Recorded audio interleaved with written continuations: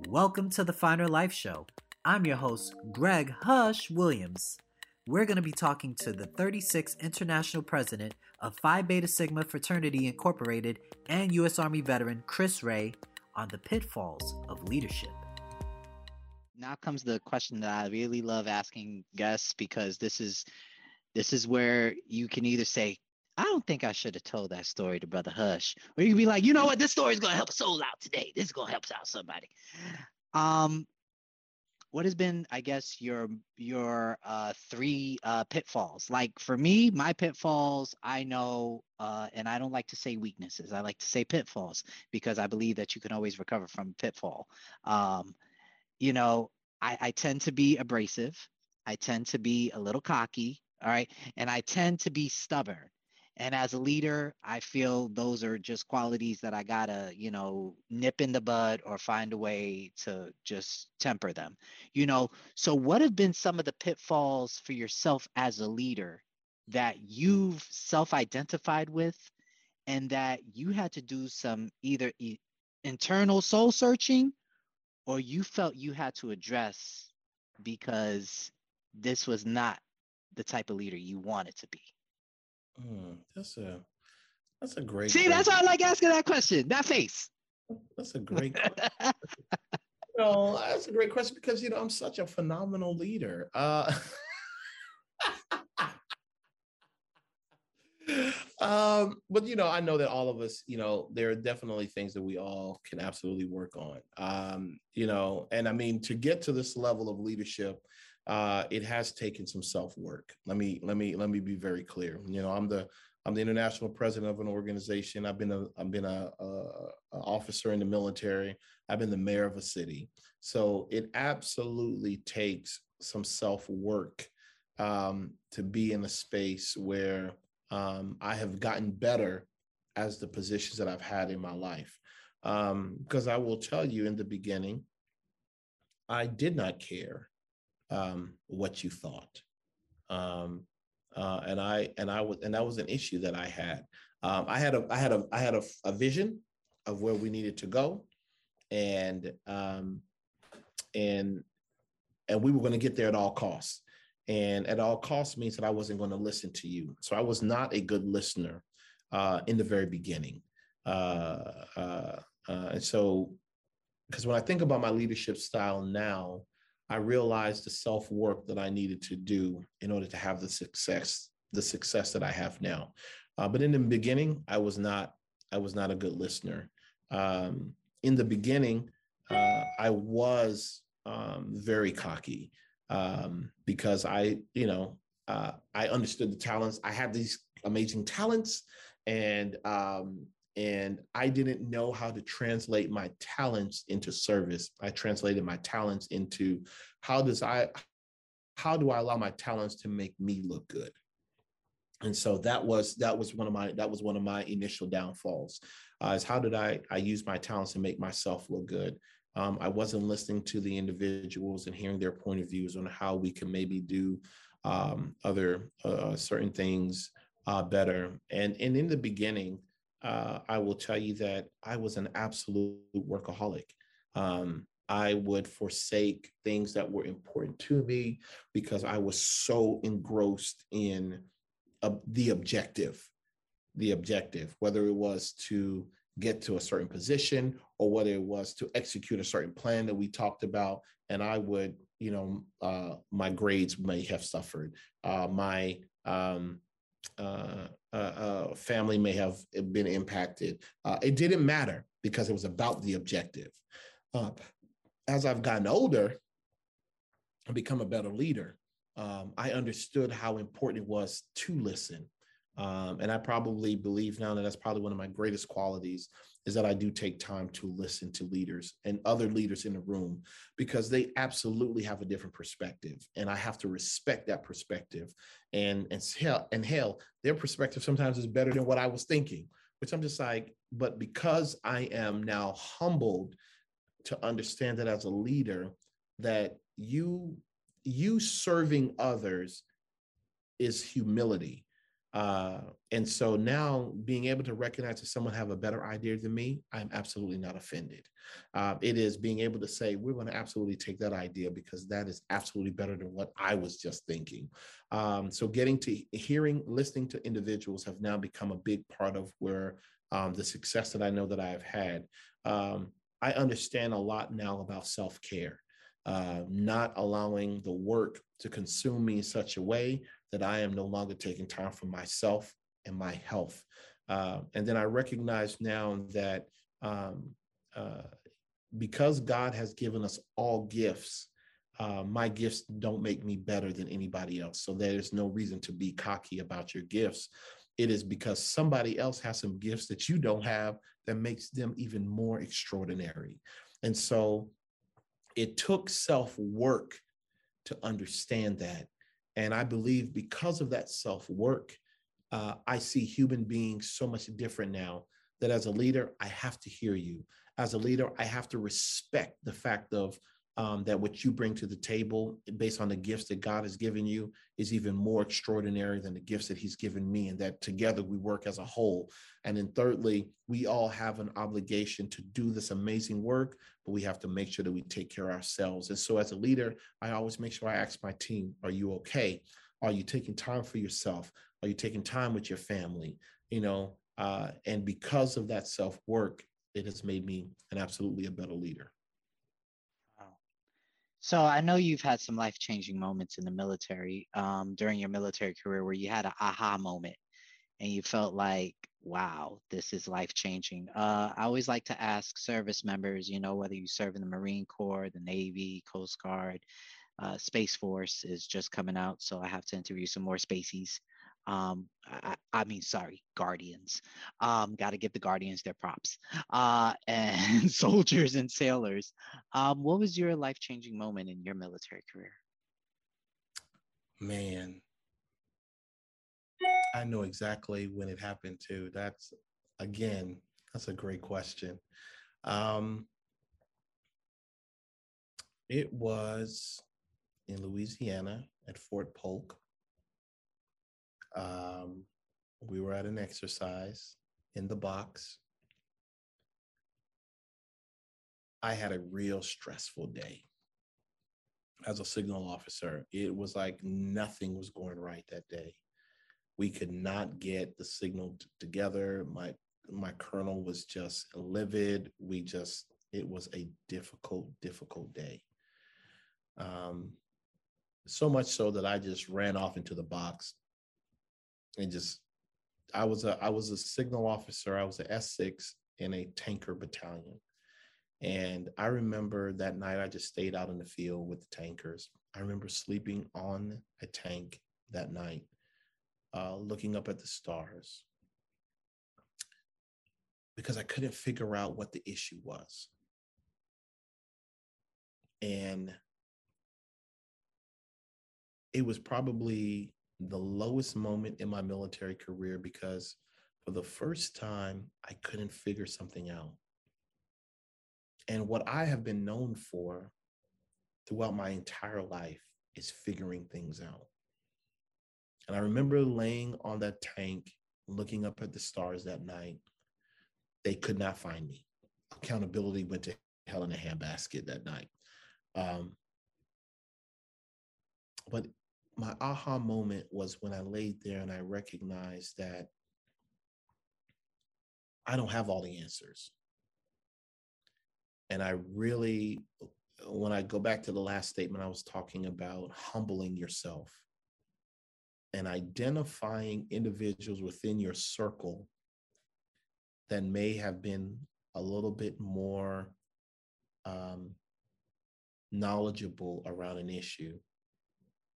And I went to an E4. Here I am. I'm a second lieutenant. I went to an E4 who was able to help me work through this issue.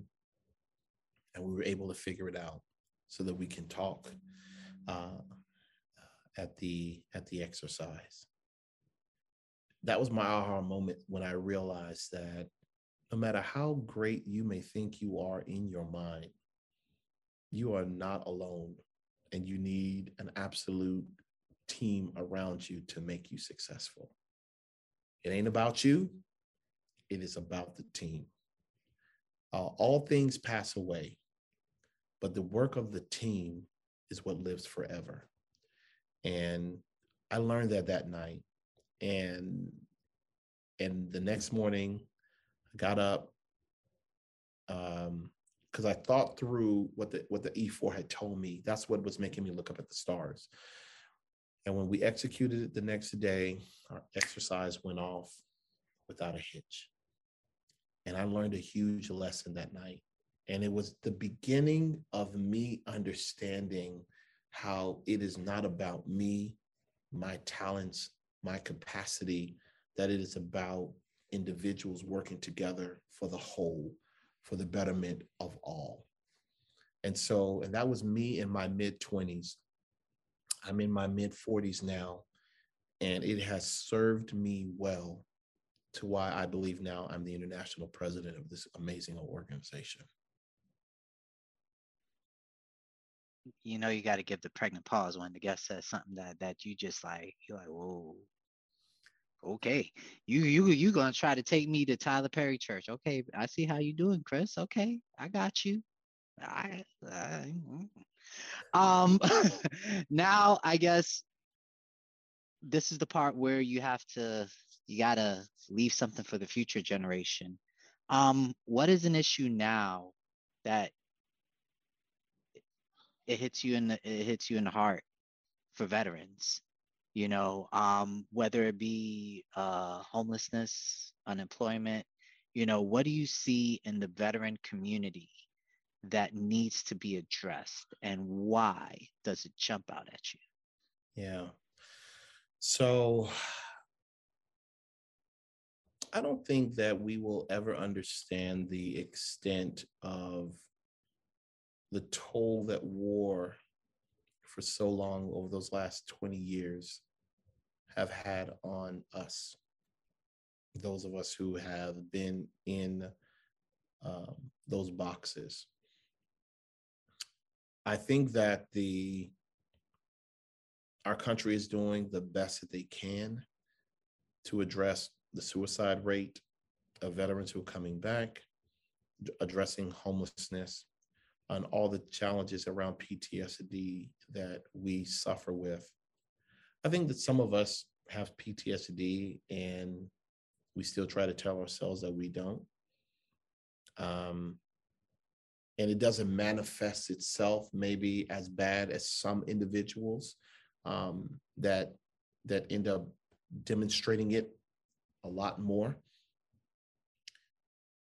But I will tell you that all of us, every single one of us who got on a plane, flew into harm's way, and thought about every single night that this could be our last night, whether it be a rocket that could take us all out, everybody thought about that. No matter how brave we were still afraid. And some of us, we brought that back with us. And there's a lot of us still living with PTSD that will never really seek the help that we know that we need, that will never be honest about the fact that we need that help.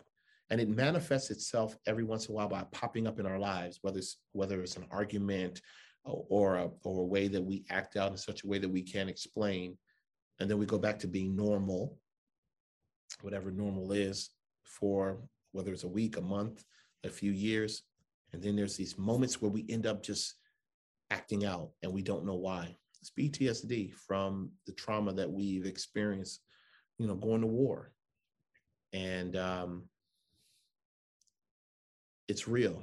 And I just hope and pray that at some stage of the game that all of us get help. I do hope so. And I say that including myself. Hey, I second that with you. It's not cool having an RPG flying over your chew and then your butt cheeks squinch and be like, "Ooh, Jesus, that was me." And then they did. Come to find out, they blew up the Burger King. You know how hard it was to get the Burger King out in Kandahar in 2012? Did you have a Burger King in the desert when you went, Chris? You had a Burger King. Absolutely not. We So didn't have how? a Burger King. So you would, if you had the Burger King for only 3 weeks, and boom. As a Yeah. matter of fact, oh, I'm fibbing. It wasn't the Burger King. It was the Pizza Hut. I'm sorry, they blew up the Pizza Hut, and all I just remember was just going with my M4, and I was like, "Ain't this something? They done blew up the Pizza Hut. Who's Yeah. gonna get them?" That's how the whole crowd felt. Um, but yes, PTSD. I feel it is like you said. You have a lot of men and women that come back, and self-realization is a hell of a thing. And Yep. I feel that, yeah. So that leads me to this question, and this is how I want to end it off. How does it benefit a person to be a part of an organization, Mm, to seek out that brotherhood or that sisterhood? yeah. How do you find therapy by being a part of an organization? Oh man, that is an that is a great, great question. Let me tell you, when I think about my life in totality, I literally could not imagine my life without the engagement and the love of my brothers. Being a part of these organizations give you at different stages of your life. Let me break that down and say men do a horrible job of expressing how they feel, right? But for whatever reason, in the brotherhood, it creates a space for us to be able to talk about our significant other in a way that we're just like, you're doing it in a roundabout way, but you're doing it in a way because you got to get it off your chest. It also, the brotherhood allows for us to identify men that sometimes, as the Bible says, is closer to you, a friend, a brother who becomes a friend, right? A friend who's closer to you than your own blood brother, if you have a brother. These men see you through your health scares, your deaths in your family, celebrate your birthdays, celebrates the achievements of your children. It creates a community that allows you to not walk through this life by yourself. Loneliness is real. A lot of people in this world experience loneliness. But if you embrace the true magnitude of being in a brotherhood like a Phi Beta Sigma, you'll never be alone. That's why I love this membership so much. That's why, because I know what it is doing for so many men, giving us spaces to not walk in this journey by ourselves. Because life can be tough. As a man of color, as a Black man, you are in America. Let me first say that, a Black man in America, it can be tough sometimes. But it is something about being with other educated men. It's something about being with other fathers. It's something about being with other men who are accomplishing in their life.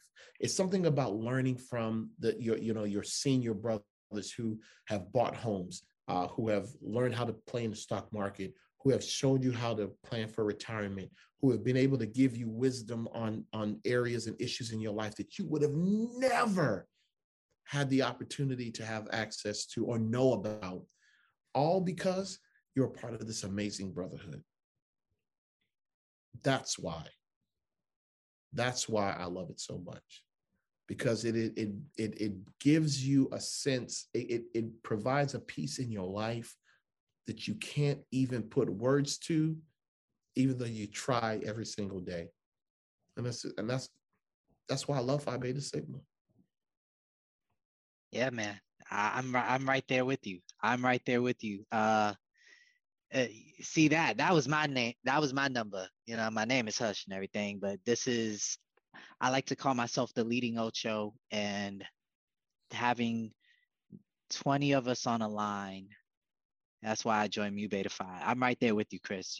Having men, number one, we had a 24-year-old and our oldest LB is 64 years old. So to have that, you have brothers that served in the 70s, in the 90s. Currently I still serve. And a couple of the younger brothers are still, that's why I joined Mu Beta Phi, and I can see why a lot of, good can come out of joining Greek organizations, definitely, Phi Beta Sigma International. Y'all been around in 1911, right? That's a 1914. 1914. So this has been just really, it's been really, it's been insightful. And I want you to share. I always like to ask this question. I want you to share with the audience your favorite motto. Mine is Bruce Lee. And I'm not going to go, I'm not going to go. But every guest has to share their favorite motto, because I believe once people share, their favorite mottos, you kind of get a little in-depth, insight into their personality, into their mantra, karma, all that good stuff. What is your favorite motto that you live by? There is no greater service than to be in the service of your fellow man. And that is by our founder, A. Langston Taylor. There's no better place to be than in the service of your fellow man. Okay. Well, that encompasses it. That encompasses everything. Thank you for tuning into the Finer Life Show. Listen, if you want to find us on the web, please check us out at www.mbphikings2017.org. That is www.mbphikings2017.org.